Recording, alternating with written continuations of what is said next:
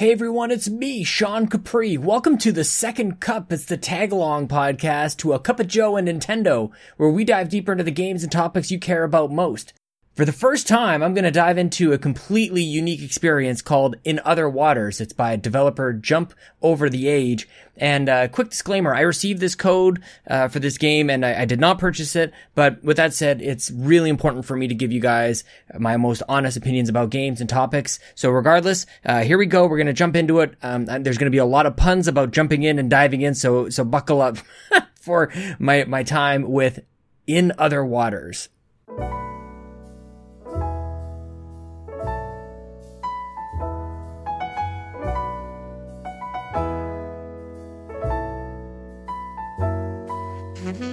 In Other Waters was developed by Jump Over the Age, published by Fellow Travelers, and released on Nintendo Switch and PC on April 3rd, 2020. In Other Waters is pretty tough to describe, and that's because it's one of the most unique experiences I've played in probably 25 years. Man, I think about old games on PC that I played, text-based RPGs and point-and-click adventures. And that's kind of what you're in for here with In Other Waters. You play as an AI guiding a human explorer around an ocean-filled exoplanet, discovering new life forms and habitats. You move from landmark to landmark, you scan for life, take samples, and progress through the sci-fi story. And I'll be honest with you guys, this one is tough to recommend to everyone, but if you're looking for something totally different and have a little bit of patience and you want to read stuff and you can use your mind and transport your brain to another planet, there is a rewarding experience with In Other Waters. All you really have to go on is the box art and some wonderfully soothing ambient sounds, and then your mind really does the rest. I highly encourage, if you guys do play this game, use headphones. It captures the bassy tones and the water sounds and all the ambience really well. It definitely helps to enhance the experience, like really playing most games with headphones, but certainly with this one. It leans so heavily on text and your imagination, and it really only works thanks to its captivating narrative and descriptive writing. I had my arms crossed in doubt when starting the game. I kind of wanted something a little bit more like Abzu or Subnautica or something like that, and I fired this game up with its, and I'll get to the UI in a second, but it's a little jarring. There's not really any games quite like it. And in the beginning, I was skipping past a lot of the text, but I did myself a disservice because of that for really two reasons. Number one, it made it next to impossible to progress in the game. The game is literally telling me by text what to do next, what to look for, what the problem is and what the potential solutions could be. That's all in text. But I'm a bit of a skimmer, so I was kind of going through it. And the second reason it was a disservice to me was because I was missing out on a lot of the world building, a lot of the relationship building. I am the character that you're playing, you're looking for somebody. Somebody else had been on this planet and they discovered something, and you're trying to learn where they went, what happened to this person, are they still alive? And a lot of that, it's entirely by text. So by skimming through, if you're not really into reading, this game is not for you. But if you can just take a breath for a little bit, if you can just kind of like pause and read through this thing, there's a lot to be had.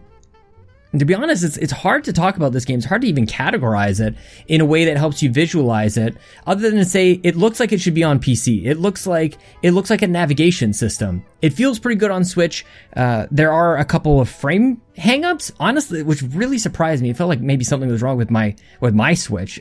Super basic UI to this game. Almost no graphics really to be told. There's dots and lines and colors, but yeah. So I'm not sure. It honestly could have been my Switch to be real with you guys.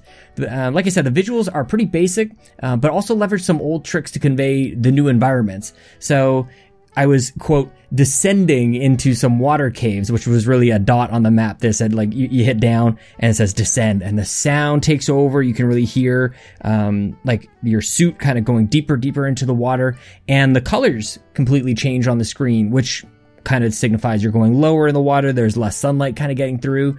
And so combined with the sound effects and the visuals, I was surprised. I'm like, cause like I said, guys, I've had my arms crossed through this experience. Like how good could this be? But I felt the claustrophobia of going into a new area, and I felt the claustrophobia of that underwater spelunking. It was pretty fascinating. Once you allow yourself to do it, it was definitely there. Even though it really is just dots and lines, but I was definitely transported. There's a pretty big map to explore. I stumbled upon safe havens and a base where you really take a pause. You're able to refill your oxygen and your power, and then deposit the samples and everything that you've been collecting, learn about the environment that you've been exploring, things like that. This really just, it creates an opportunity to pause from what is regular, the rest of the gameplay. There's a medium sense of danger. It is an alien world. You rely, like I said, on your finite set of resources, oxygen and power. But ultimately you can fast travel to safety, which is good for me. For me, there was a challenge enough in just learning what was next and where I should go. And the plotting from one point to the next is definitely slow. So I was glad that they didn't really lean into the survival elements as much as they probably could have. This could have been a much more difficult game. It could have been more punishing with those survival elements. So I'm mostly happy with the balance, because it saved me what could have been really frustrating moments. But if you're looking for that all-out survival thing, this really isn't it.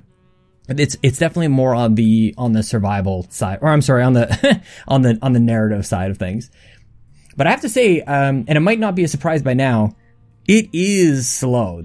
Progressing through the story depends entirely on your ability to read and remember. Navigating the world is somewhat cumbersome. By design, it does feel like a nautical navigation. The UI and the way that you move through it does feel more like you're moving a ship.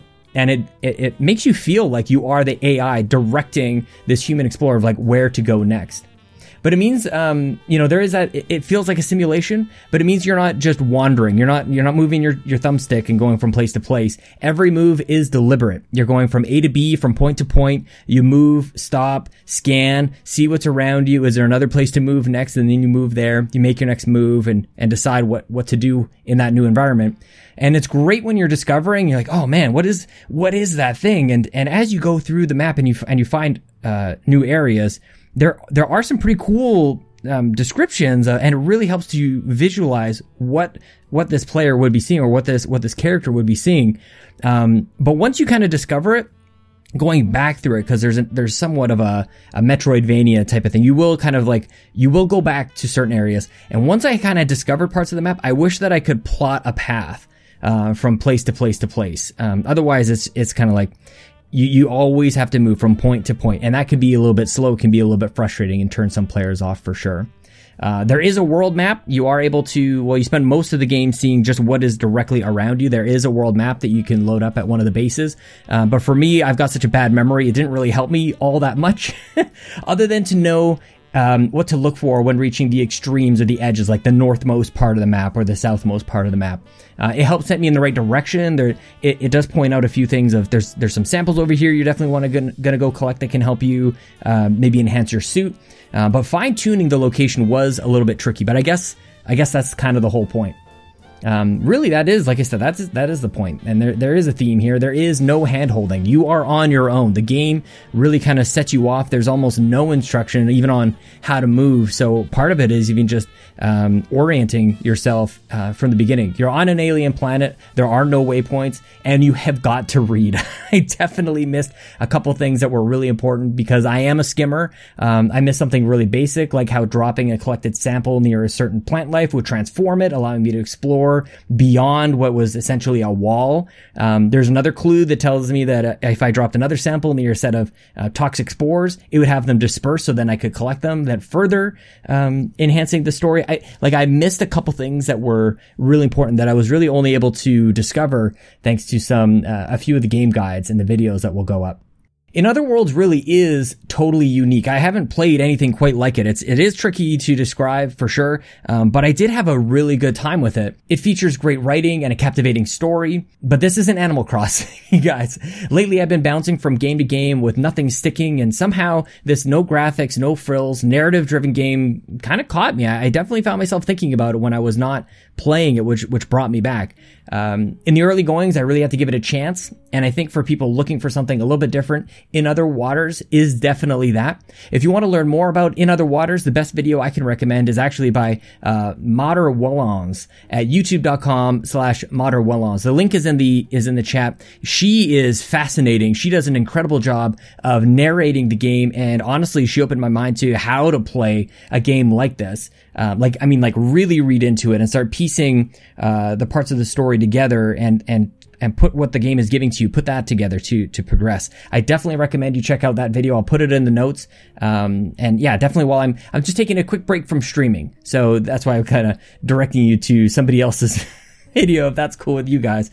But that's it for me. Thank you guys for listening. Let me know what you think about this new kind of take that we're doing here on the Cup of Joe and Nintendo feed. We want it to be able to give some games a little bit more time, a little bit more breadth and space. And especially for if Bobby doesn't care to hear about a game, it gives me some time to talk about it a little bit. Remember, you can find me on Twitter at Sean Capri. You can find Bobby Pauls, the Nintendo Guru, at Nintendo Gurus. And you can support Cup of Joe and Nintendo and a ton of other content that we create at patreon.com/YouMeCapri.